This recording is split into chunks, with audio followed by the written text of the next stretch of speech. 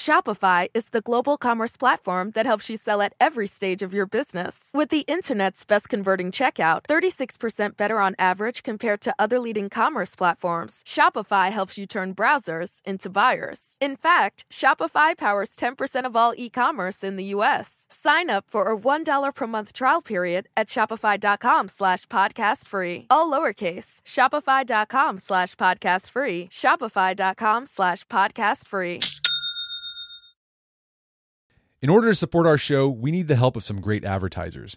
And we want to make sure those advertisers are ones you'll actually want to hear about. But we need to learn a little more about you to make that possible. So go to podsurvey.com/artofman and take a quick anonymous survey that will help us get to know you better.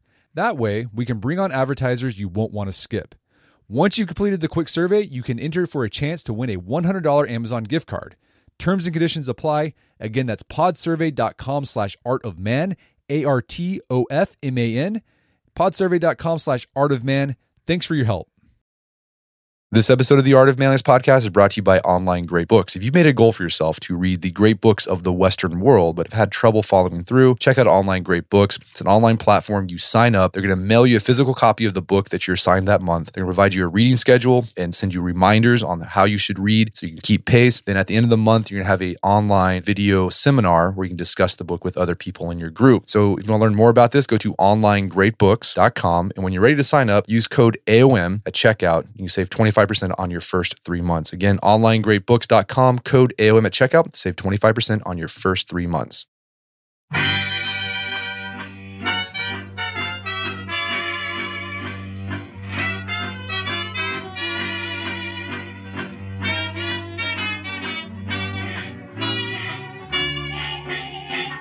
All right, here's a question for you guys. What does it mean to be gifted? Right, you probably, if you're like most people in America or in the West, you probably took some test when you're in elementary school that was used to determine whether you were a gifted student. But what exactly was that test measuring? And second, I mean, is that test really useful in determining, future performance of a child well into adulthood? Well, our guest today has been studying this for most of his career. His name is Dr. Scott Barry Kaufman. He's a cognitive psychologist, and his most recent book is called Ungifted, Intelligence Redefined. And he takes a look at sort of America's, in particular, obsession with determining whether a child is gifted or whether an adult is gifted, and our obsession with IQ exams. And, he looks at what exactly are we measuring when we're taking IQ exams. And he also challenges the idea that, we shouldn't just use IQ exams to determine the future prospects of a child, especially. It's a fascinating book. It's particularly interesting if you're a dad, because you might have kids who are taking those tests that you took when you were a kid. And whether they get into the gifted program or they stick with the average kids, that can have a profound effect on the rest of their life. So we discuss all this in the podcast. It's a really interesting one, so stay tuned. Well, Scott Barry Kaufman, welcome back to the Art of Manliness podcast. Oh, thanks. I love chatting with you. I actually think you're the first repeat guest we've had. On two very different topics. Yeah, for those of you, Scott, we had Scott on the show early last year with Glenn Gear. Yeah, that's right. Wrote Mating Intelligence. They co-authored a book called Mating Intelligence about what research says about what people find attractive in one another. Fascinating book, fascinating podcast. I recommend you check it out. But today we're going to not talk about love and sex. We're going to be talking about intelligence, not just mating intelligence, but intelligence, IQ stuff. So Scott, that's the question though. That's the question though. Yeah. What is intelligence? What is intelligence? So yeah, Scott, your book is Ungifted and the subtitle is Redefining Intelligence. Wait, the book itself is Ungifted? Yeah, it was a horrible book. That's the title. Yeah. Title of the book. Title of the book. Ungifted. Subtitle. Maybe the book is Ungifted. I guess that is for you to judge. No, it was a great book. Cool. So it's just, you take on this idea of intelligence, what it is, how we measure it. It's very comprehensive. But I want to start off talking about your personal history because you you put that in, you inject that into the book throughout, right? And basically your personal history seems like a lot of it's the impetus and what inspired the book and sort of your research into intelligence. But it start off like you have just an extremely impressive resume. Graduated from Carnegie Mellon, fellowship at the University of Cambridge, PhD from Yale. You've taught at NYU. You've written, you started a book, a successful website called The Creativity Post, published several books. And what's crazy too, guys, listen to this. He's only 34 years old. So he's done all this in a short amount of time. Well, just not a short amount of time, but just like very early in his life. But what's funny is you talk about in your book is if someone looked at you when you were in elementary school or middle school or high school, they wouldn't think, no, Scott's not going to do any of that stuff. He'll at best, be working some sort of mindless corporate job. At worst, maybe working in retail. Can you talk a bit about your childhood and adolescence in terms of schooling? Sure. I think that's exactly right. And I would even go so far to say that even if you still measure me by traditional metrics, you would not be able to predict what I'm actually doing. So that's the paradox I've been kind of like spending my whole life trying to solve. My early childhood, I had a lot of ear infections the first couple of years of my life, and I developed a learning disability called central auditory processing disorder, which made it very hard for me to process auditory input in real time. I mean, I would just kind of like zone out in the daydream in the classroom, and because it was hard for me to keep up to the auditory lectures. And of course, from the outside, that it looks like I was dumb, right? I mean, it looks like I was not understanding anything. It was just very hard for me to process it in real time. And I eventually outgrew, or maybe maybe you never really outgrow these things, but and I don't even, how do you tell anymore? But I compensated so much for these things that by 5th, 6th grade, I think that I was yearning for more intellectual challenges, but I was still in special education, and they wouldn't let me take more challenging courses that I wanted to take. And really, a lot of my early childhood, I had to kind of fight to display to people what I was capable of, and that was a lot of my early childhood. So how did you make that leap from, being put in special ed and being seen as sort of on the slow track to doing all this impressive stuff? Was there a moment that like sort of things sort of shifted for you where someone saw, like an adult saw, hey, this kid's got potential? How did things shift for you? Yeah, I don't know if they saw potential, but they saw my frustration. There was a teacher in 9th grade. I was kept in special education all the way up to 9th grade, and I had to keep in mind, I had a lot of catching up to do once I eventually left special education. But I was sitting there in 9th grade, and a teacher who had not been there prior to that day, I guess she was covering for the regular teacher. She saw that I was like so clearly frustrated. I was like looking out at the classroom across the hall, the biology class they wouldn't let me take. And I was supposed to be taking an untimed history test, and I clearly wasn't paying too much attention to it. She's like, what's going on? I was like, well, I have the rest of my life to take this test since it's untimed. Yeah. So what does it matter? And she took me aside, and she after class, outside the class, she said, look, why are you still here? Have you thought about, trying it, without special education. and I was like, whoa, like no one's ever like questioned. No, I mean, it's something I intuitively wanted, but we spend a lot of time in our youth accepting authority, right? Accepting, kind of like the judgment of others.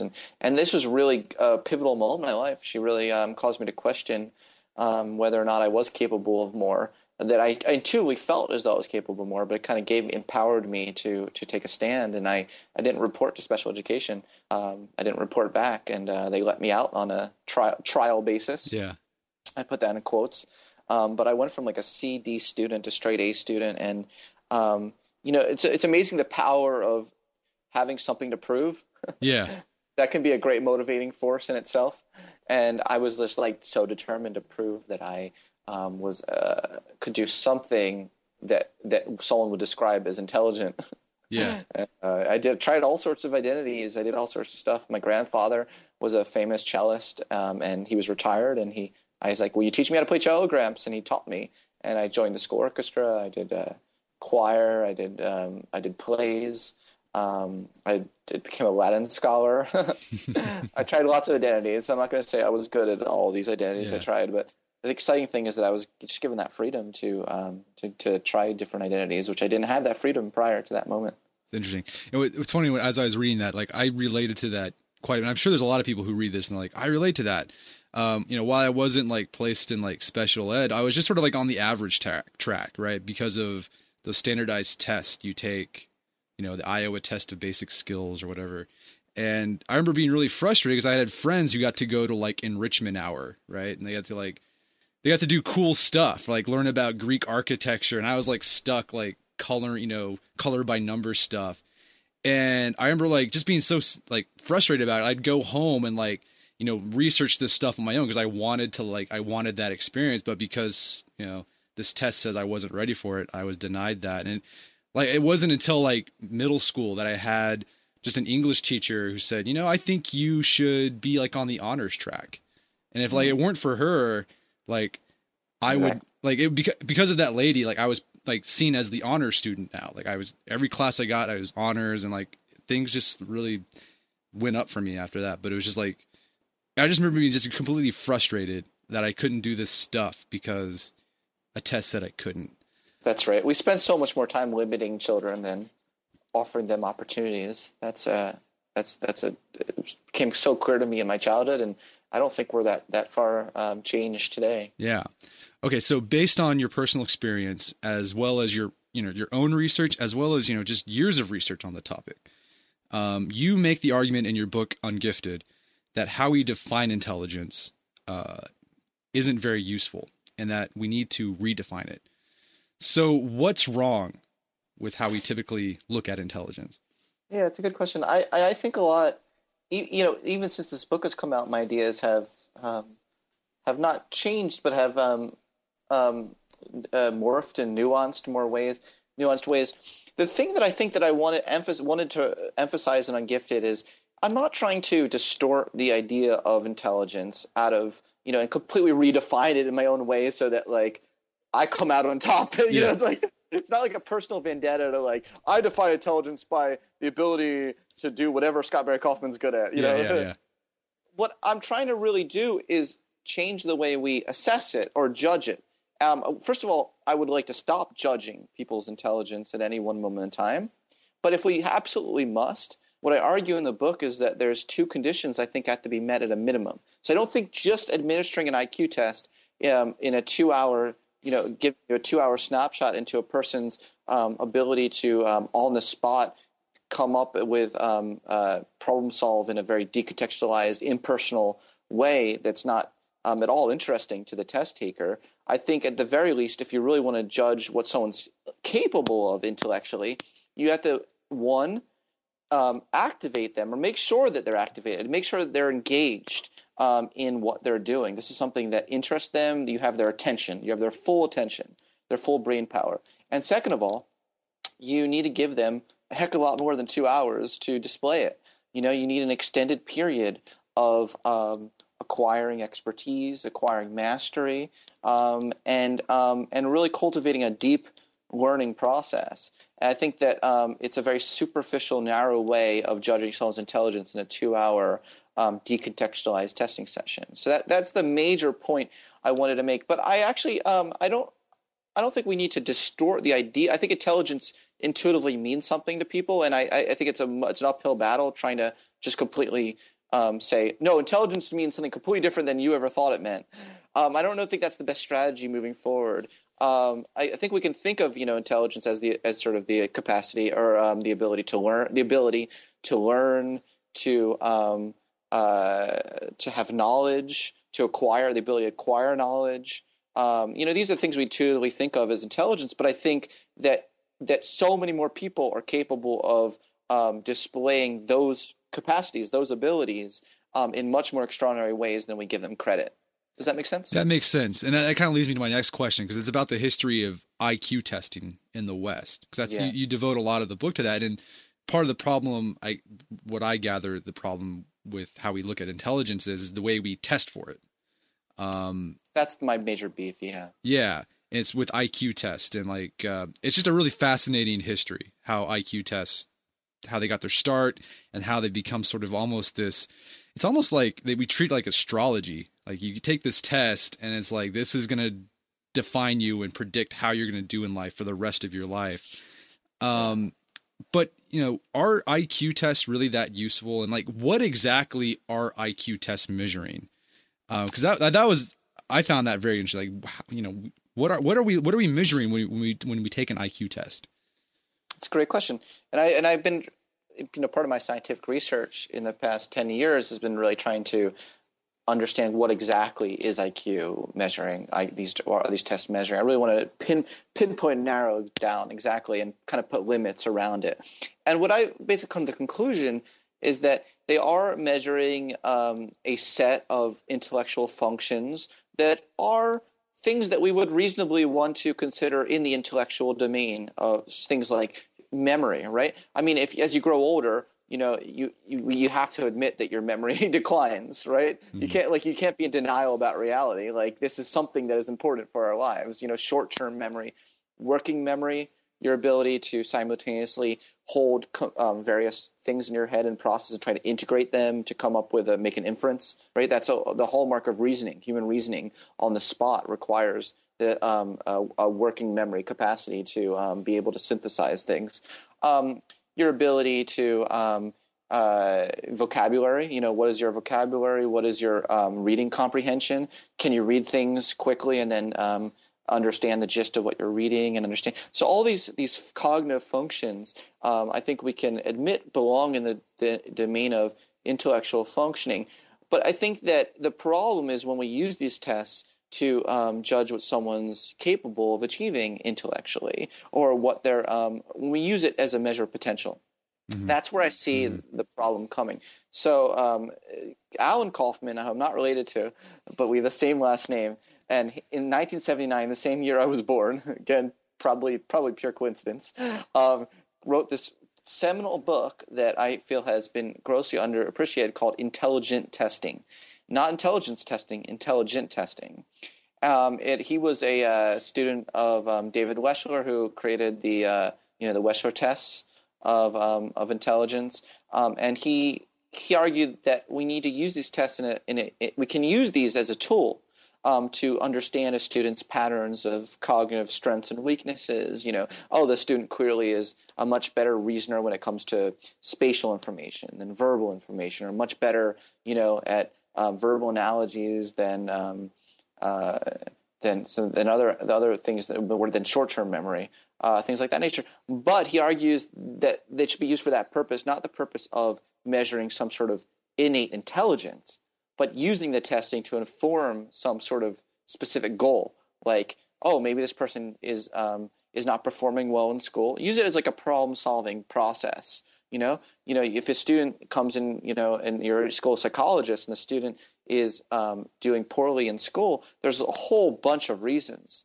that could be the case. And one of the reasons may be that the child is under-challenged and is not being given a chance to accelerate at the pace that they require, or as well as a whole host of other reasons. And I think that an IQ test battery can be used among a lot of other indicators, like school family background, the environment the child grows up in, the teacher support, et cetera, et cetera, et cetera. I argue for a holistic assessment of intelligence. That's really what I'm arguing for, is a holistic assessment that takes into account so many factors in the problem-solving process. Does that make sense? That makes sense. And I guess I imagine why we haven't, like, as in the West or in America, haven't done that is it's pretty complicated to do a holistic view of a person.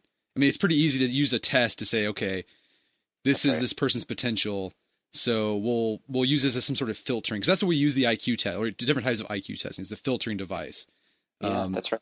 Like sorting device. A sorting device, yeah. Like, I guess an example from my personal life, like I guess the LSAT, right, to enter into law school, is sort of an IQ test. It's testing for reasoning, a specific type of reasoning. Correlated with IQ, the global IQ score like 0.80, very high. Yeah. But like we, I lost you.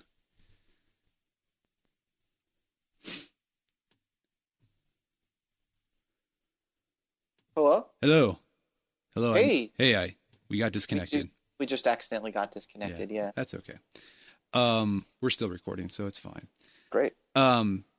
Yeah, but I remember like that's used as a sorting device. And like, if you don't score, like universities, law schools use that. If you score within a certain range, like you're not going to get into that law school. That's right. But what's interesting though, is that I've known students who like did very poorly on the LSAT, not very poorly, but like just bad enough or good enough they can get in. But they went on to have very successful careers in the law because maybe they weren't great at taking the LSAT, but they were good at other aspects or, you know, other aspects of the law that's, I guess, more important. I don't know if that makes any sense. It does. It does. Here's a question too. Like, I don't know if this is even related, but you know, I just read this, that you know, there's studies that show that IQ tests in America have been going up. Like there's like some kind of effect, right? Isn't there a name for that? Like why? I forgot. Yeah, it's called the Flynn effect. The Flynn effect. Yeah. What is the Flynn effect? Yeah. So it turns out that like if our great grandparents were alive today and took an IQ test, their IQ if their exact score would have a very different meaning today than it would have when they first took that test. It would be much, much lower, their IQ score. And you have to understand the way IQ is, and to understand what I really mean by that, you have to understand how IQ is calculated. IQ is not like weight or height. There's no, it's an arbitrary number. It's a number that's purely relative to other people in the population. So if you're alone on a desert island, your IQ, you have the highest IQ in the world as well as the lowest IQ in the world. That makes sense. Okay. Your IQ is meaningless. So what you do is you go out there and you measure your IQ. You measure, you administer a test to like thousands of people. And then your particular IQ score is how well you did in comparison to all these other people. And it looks like over the course of the 20th century, people have been performing better on these tests. The standard has risen on this test, so that what would earn you an IQ of, let's say, 120 in 1900 would now be like in the mentally disabled range. And that's the paradox. That is does that mean that our great grandparents were all mentally disabled? Mm-hmm. Well, no. So then the natural question is, well then are these tests even meaningful, right?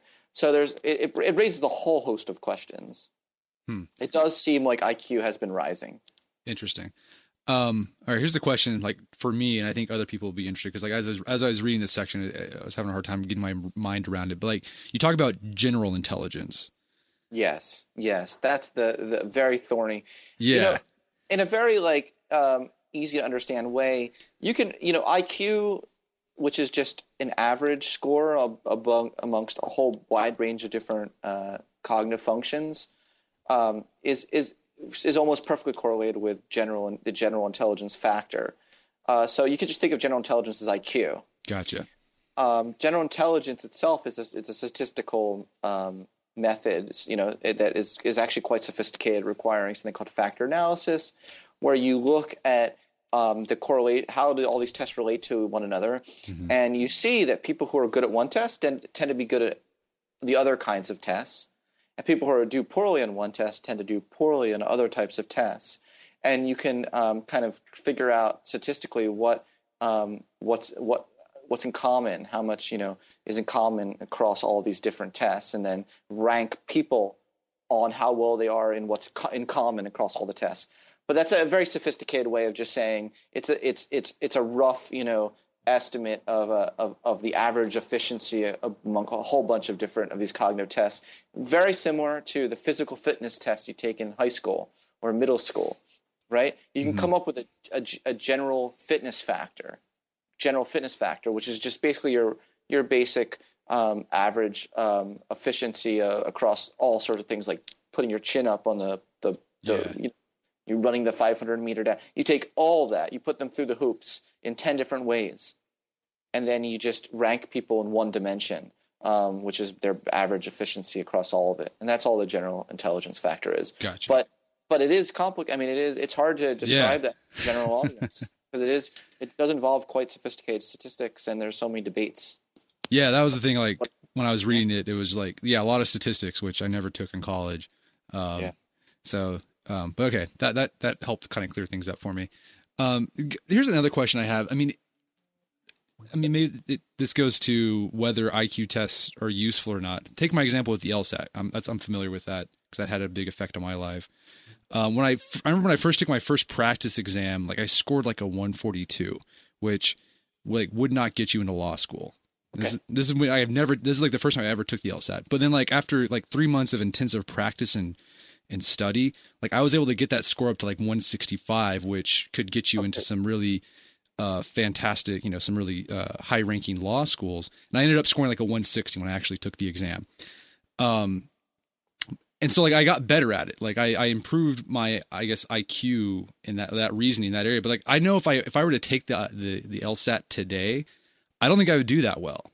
Cause like I'm out of practice. Like, so, I mean, can you is IQ testing, can you sort of like practice those skills and then like do well for that IQ test, but later on in life, you know what I'm talking, do you get where I'm going with this? I mean, it's a very contentious field, is how much can you train IQ versus the specific abilities that are measured by IQ tests. Yeah. So, and that's a very contentious, hot field right now.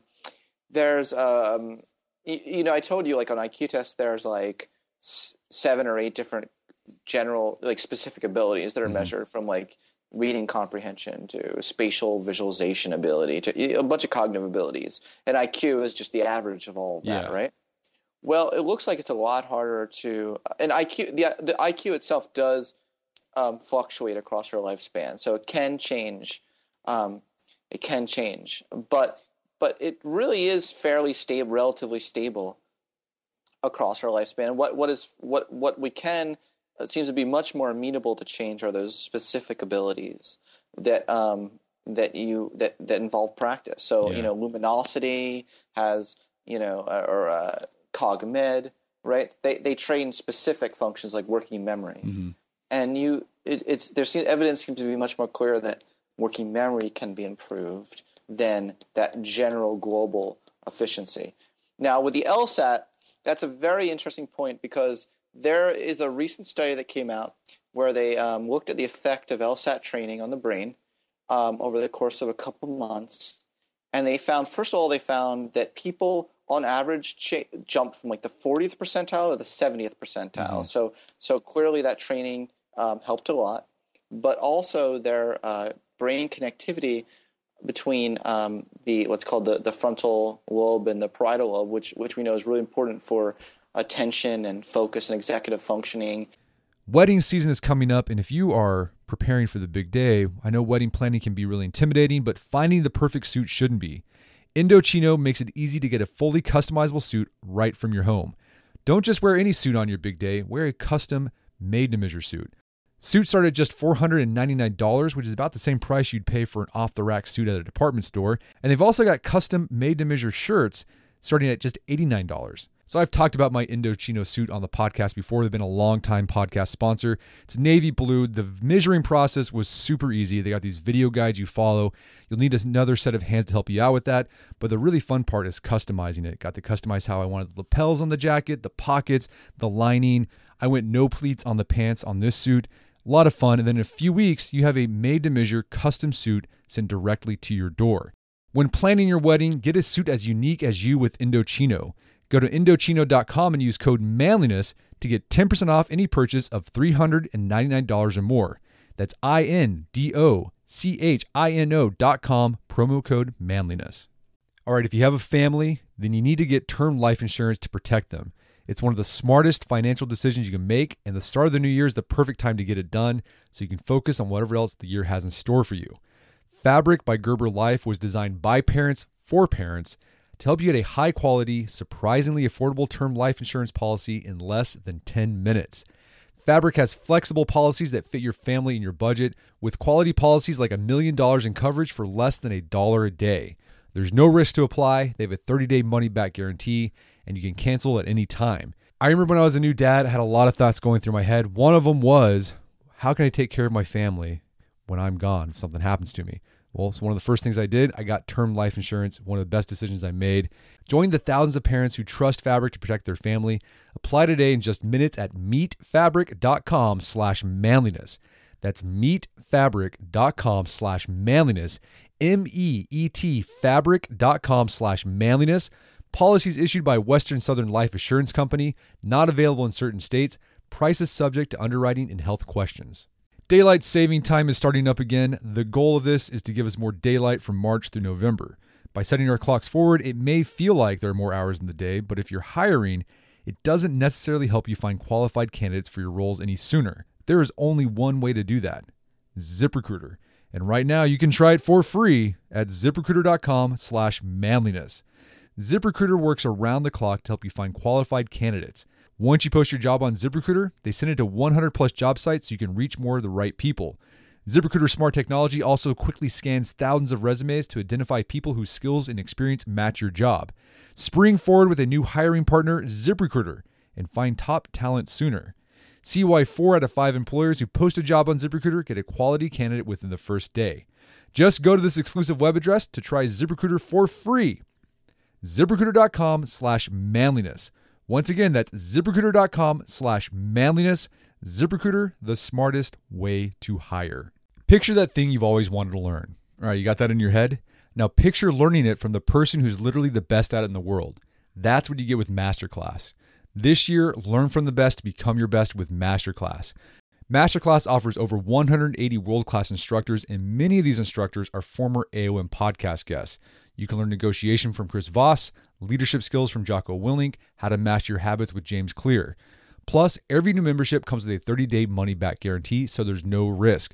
So recently I went through the masterclass on negotiation with Chris Voss. A lot of useful information in there. Talked about the value of no in negotiation, how to use your body language and speech patterns to get your best out of a negotiation. Very well done. I really enjoyed it and got a lot out of it. Right now, listeners of our podcast can get an additional 15% off an annual membership at masterclass.com/AOM. Get 15% off right now at masterclass.com/AOM. Masterclass.com/AOM. Check out the masterclass on negotiation with Chris Voss. That connectivity was much stronger after that practice. So this practice has measurable effects on the connectivity of key regions of our brain. And I think that it's just like going to the gym. Like if you don't practice it, you're going to atrophy. Those skills are going to atrophy. If you go back and tried it right now, you're right. You probably wouldn't do as well. But if we gave you another 4-month booster session or something, you could probably get back up there. So these things are both relatively stable, but are also amenable to change. That's my nuanced answer. Yeah. We're going to take a quick break for a word from our sponsors. If you've made a goal for yourself to read the great books of the Western world, but have had trouble following through with it, check out Online Great Books. It's an online platform. You sign up. They're going to mail you a physical copy of the book you're going to read. So if you're reading Republic that month, they're going to send you a physical copy of Plato's Republic. You're going to read it. They're going to give you a reading schedule, send you reminders so you keep pace with your reading. You'll be assigned to a class where you can discuss the book in the forum. And at the end of the month, you'll have a video seminar where you can talk about this in real time. It's a great way. You have accountability. Plus, you have someone to talk to about this stuff and sort through this and think through it. So if you'd like to check this out, go over to onlinegreatbooks.com. And when you're ready to sign up, use code AOM at checkout to save 25% off your first 3 months. Again, onlinegreatbooks.com, code AOM at checkout to save 25% off your first 3 months. And now back to the show. That's a good one. And yeah, you bring up brain training because that's kind of controversial too. It's Very like, it's, okay, yeah, you can improve working memory, but like basically the arguments it seems like, yeah, you can do these games and you'll get better at that game, but does it like correlate to like improvement? Does that transfer? Yeah. Does that and the question is, so if you view IQ as smarts, which I don't equate it with smarts, but if you do, which a lot of intelligence researchers do, then they'll say you're just improving your working memory, you're not improving your smarts. Yeah. Now I think that's a slippery slope. I think that say that to a lot of people who suffer from their inability to focus, like people with ADHD. And if you show them, go through training and you show them benefits in their ability to concentrate in their daily life, that's a very meaningful improvement in itself. Mm-hmm. And what does that mean? Their intelligence wasn't improved just because their IQ score didn't budge. In certain ways, I would count that as an improvement of intelligence. Yeah. But it becomes definitional. That's really interesting. So, okay, one problem you talk about in the book with IQ tests is that they can what they end up doing is they label people as either gifted or ungifted. That's what we do in elementary school. That's right. And when these labels are applied in youth, they can, basically they follow you for the rest of your life. That's right. And I think we all, intuitively understand, okay, if you're labeled ungifted, how that's going to hurt you. But you also make an argument in your book that being labeled gifted can hurt as well. How so? Yeah, I don't know if anyone's actually labeled. I don't know if ungifted is an official label. Yeah, just like, what would you call it? Normal? The closest, what do you say? Just like normal, average, what would you? No, there is a term that is official that is used called slow learner, which I find extremely derogatory. And the slow learners are considered beyond hope. So they're not low enough in IQ to warrant a diagnosis of mental disability, but they're not high enough where we say that they are capable of remediation. So they fall between the cracks. That's the the 80 to 90 or the 70 to 80 IQ range. They're slow learners. Yeah. So maybe that's the closest thing I would say to ungifted. But being labeled gifted does impact it. I think it sets up an unrealistic expectation of what it takes to succeed in life and what it takes to, particularly when you get to a point where you're going to face challenges. It sets up this expectation that you were somehow born with this special sauce that's going to get you through the hard times in life, that's going to get you to your goals, that's going to be able to allow you to achieve no matter what. And I think it's very dangerous. It's very dangerous and not true. There are clearly kids that are developmentally ahead of others, just as there are kids who are developmentally slower than others at any moment in time. And the resources they require, it does involve giving them more accelerated, because I'm a fan of acceleration. But beyond that, I think it's dangerous to set up for them expectations that they hold around their head, this sort of fixed notion of ability as you're either gifted or you're not gifted, because the reality is far more complicated than that. So I guess what am I trying to go for? Like a disadvantage of being called gifted. I mean, you sort of lose out on those opportunities of like learning grit and because you sort of it's sort of learned helplessness, right? It's like, okay, if I can't get it right off the bat, then it's I shouldn't even try because apparently I wasn't born to do that. I mean, That's right. I mean, that's a very common finding amongst kids in special education is they acquire learned helplessness. And that's a shame. There's a lot of debate amongst the gifted community about what the purpose of gifted education should be, and I think that that's far from settled. Is giftedness who you are, or is giftedness what you do? And the field is divided on that issue. And if you believe giftedness is who you are, then nothing you do is really going to matter, really. If giftedness is who you are and say, I'm gifted, and then you fail at something, well, that can have a dramatic impact on a person's self-esteem and motivation to keep going, because they'll say, oh, I guess I wasn't gifted to begin with, Yeah. So that can work in different ways as well. So do you think we should just drop the labels completely? I'm okay for dropping it. Yeah. I just wrote a op-ed that we just submitted to the New York Times. We'll see what happens with some other researchers who wrote a very thoughtful book on rethinking gifted education. And, we argue that gifted education shouldn't be about identifying the gifted kid and giving them resources. it should be about advanced academics. Yeah. It should be more about the gifted curriculum and not the gifted person. Mm. So we think it gets in the way of the everyday practical needs of the child in the classroom. The giftedness concept and label, I feel, gets in the way of the real issues, which is the individual needs of each child in that classroom. And you are going to have some students in any classroom that at any moment in time require more advanced academics. Mm-hmm. But sticking the giftedness label, I think, gets in the way of how to actually help them with what they need most, which is normally just advanced academics within a particular domain, not in general, not in every single way possible, but usually in very specific ways. The kid who's a math whiz and needs more math curriculum, like let's give him advanced academics in math. But I'm very more an advocate of a very practical approach, a very needs-based approach, but not getting tripped up in these fixed labels. Interesting. I'm curious if things like Khan Academy and online education will make that practical. Because I'm sure, like right now, people are like, it's easier just to like segment these kids off into their own separate class. But I guess with online education, you don't have to do that so much. That's right. And you also let kids go at their own pace. Yeah. And, the giftedness concept is all about how fast do you get there.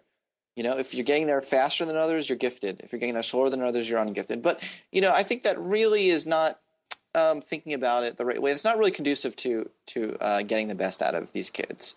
If there's an emphasis instead, if we had more of an emphasis or a school culture on the process, mm-hmm. and not so much on how fast you get there, but the quality of what you're producing. If there was more of an emphasis on that, I think you'd be getting a lot more better performance out of all the students. Very interesting. Okay, so another big theme in your book is this idea of greatness, like achieving greatness. And that's, I guess the first question would be like, how do you define greatness? Like, what is it? Like, how do you define it? Because I'm sure like it's going to be different for every person, right? Yeah. Now that we've sorted out intelligence. Yeah. Let's go to this other complex, contentious topic. Greatness is such a loaded word.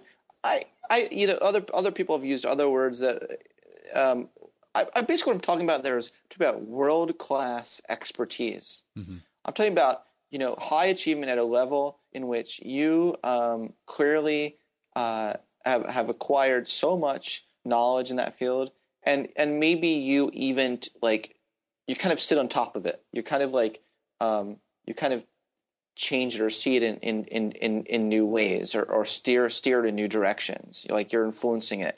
To me, I think that's what greatness really is your ability to kind of pull a whole field or pull a whole where people are following in new directions. But it does require a certain amount of expertise to do that. So there's a certain process to that. I know that you've excerpted, I think, one of Robert Greene's books, Mastery. Mastery, yeah. I think that he what he calls mastery might be what I'm calling greatness. Okay. But there's no objective definition of what greatness is. What do you think greatness is? Everyone, I think, thinks of greatness in a different way, probably. Yeah. I mean, well, after I read your book, I was like, oh, I like that idea of greatness. But to me, greatness is like being excellent in some aspect of your life. That's to me what greatness is. Whether that's sports or music or relationships. I'm not talking just about picking up chicks, but having that social intelligence, being adept at that. To me, I guess that would be greatness. Yeah, I would be totally on board with that.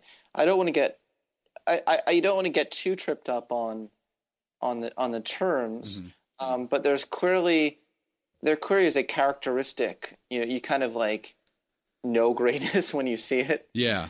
Or when you've achieved it, that you've kind of gotten to a level that's top of the curve, top 1% compared to the other people in that field or in that whatever you're interested in.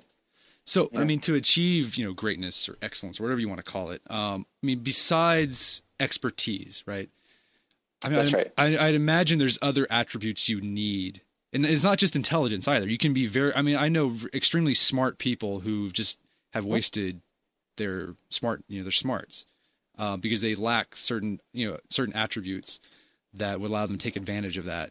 Exactly. That's why I like to think of greatness as a multiplicative function of a wide range of characteristics, not an additive function. So if greatness was just the sum of grit and IQ and curiosity, and then that wouldn't allow for your ability to compensate in various ways to reach the same goal, because you would just add these values up, and your total value would be the summation of them. But instead, I see them more as a multiplicative function. So a very high level of certain characteristic can give you a higher total product value than another one, because these things multiply among each other. And in the book, I outline a lot of different characteristics that you can bring to the table that we should be considering as potential contributors to greatness. Things like growth mindset, self-regulation, deliberate practice, which is certainly something that is extremely important. That's sort of the quality or the way that you learn. Active learning strategies, not being a passive learner, but actively seeking out mentors, actively seeking out knowledge, and sort of making that a very active learning process. Talk about, I think, openness to experience is very important. Intellectual curiosity. I've distinguished intellectual curiosity in my own research from IQ. They're separate dimensions.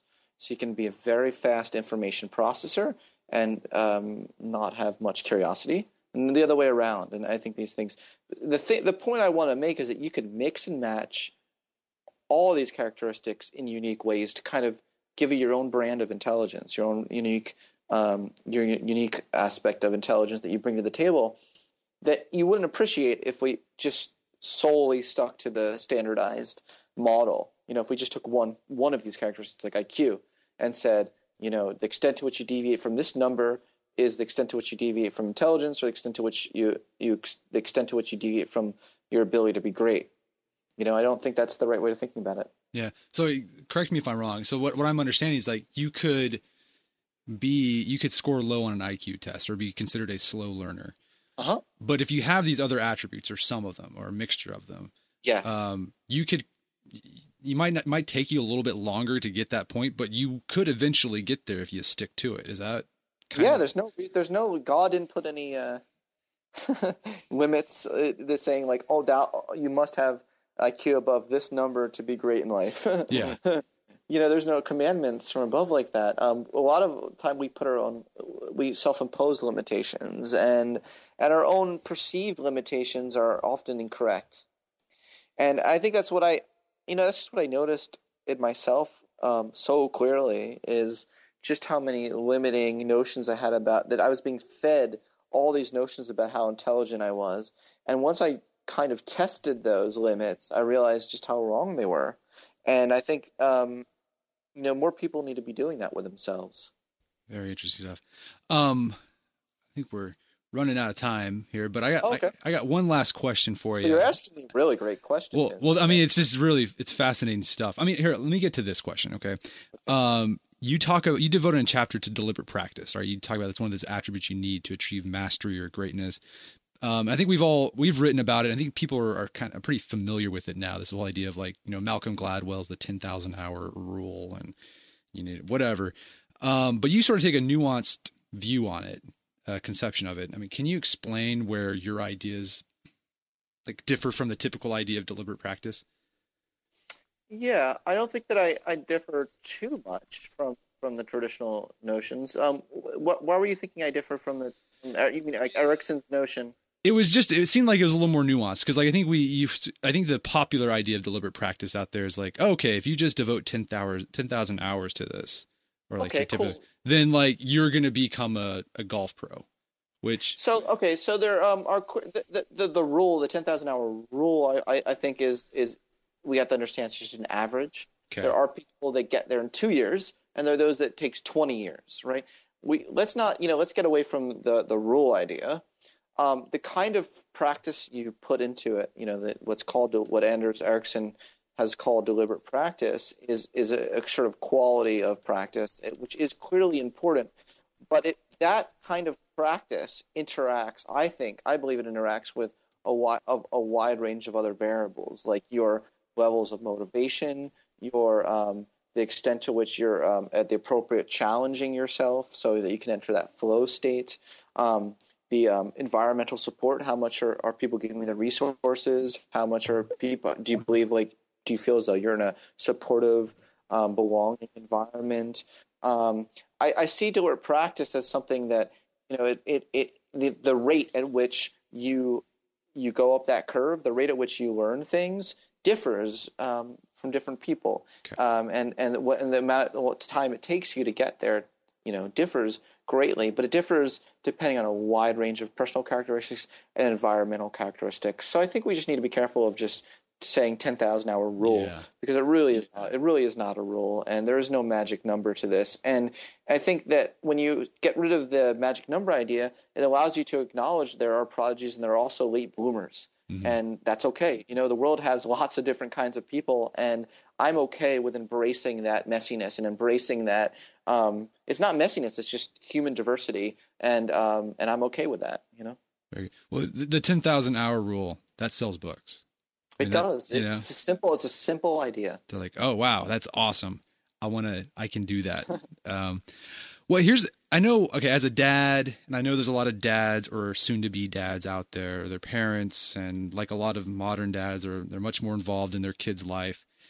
Yeah. Are there specific things that we can be doing with our kids to encourage these skills and attributes that are necessary to achieve greatness in their own way, whatever that is?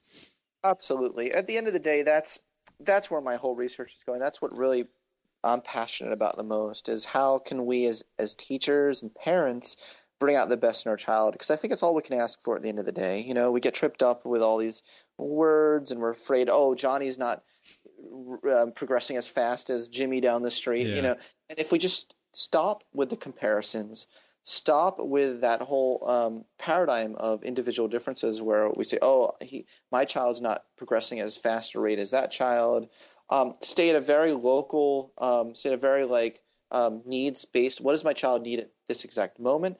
And there are things that you can do to bring out the best in that child to make them motivated. You can, I think we should listen to their daydreams, listen to their own, what are their thoughts? What are they dreaming about? What are their, that gives us clues to their passions and their proclivities. I think we should instill in our children the value of hard work, instill in them the idea that they will see results if they put in that work, that there is this sort of Carol Dweck calls it a growth mindset, that there's value to learning from feedback, and there's no state labeled failure. Don't ever say to your child, like, you failed, in this moment. Really try to instill in them this growth mindset. Set up the conditions that allow them to play, set up the conditions that allow them to question authority. And I would say ultimately the thing I've learned the most about my whole life is the importance of being your own self-advocate.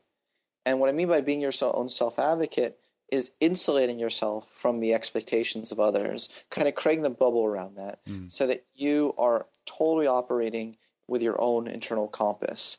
And that's probably the number one thing I see among those who do reach greatness, is that they've done a really good job following their own internal compass and kind of ignoring that sort of that outside expectations and influences.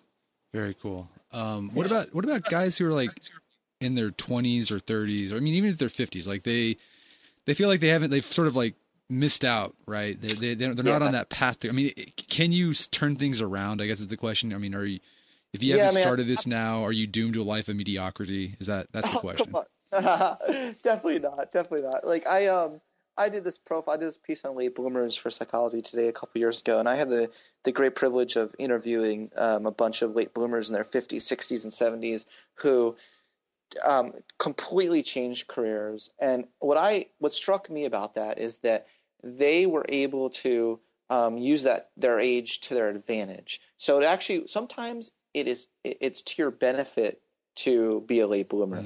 Because you can bypass all the games people play, all the bullshit, all the competition and everything amongst the younger people. You can just glide right over it all and get your own unique niche in the marketplace. I've seen that in this guy who got on Broadway at age 50, I think. And he just sort of, all these kids that are vying for the same spots right outside of drama school at age like 22 when they just graduate, he just walked right over that, right? Yeah. And you can see it in lots of different fields. I would definitely not lose hope, and I would try to think strategically of ways of using it to your advantage. In fact, very cool. All right, well, Scott, this as always fascinating discussion. Book Ungifted, completely it's a great book. If you're a dad, go get it. Even if you're not a dad, highly recommend you'll get it. 'Cause you'll get something. I got something out of it for my own life. So thanks again for taking the time to talk to us. Thank you, Brett. I really appreciate the work you do. Thank you. Our guest today was Dr. Scott Barry Kaufman. Scott is the author of the book Ungifted, Intelligence Redefined, and you can find that on Amazon.com. Well, that wraps up another edition of the Art of Manliness podcast. For more manly tips and advice, make sure to check out the Art of Manliness website at artofmanliness.com. And if you enjoy this free podcast, we would really appreciate it if you take the time to give it a rating on whatever service you use to listen to podcasts, be it iTunes or Stitcher. That would help us out a lot. And until next time, stay manly.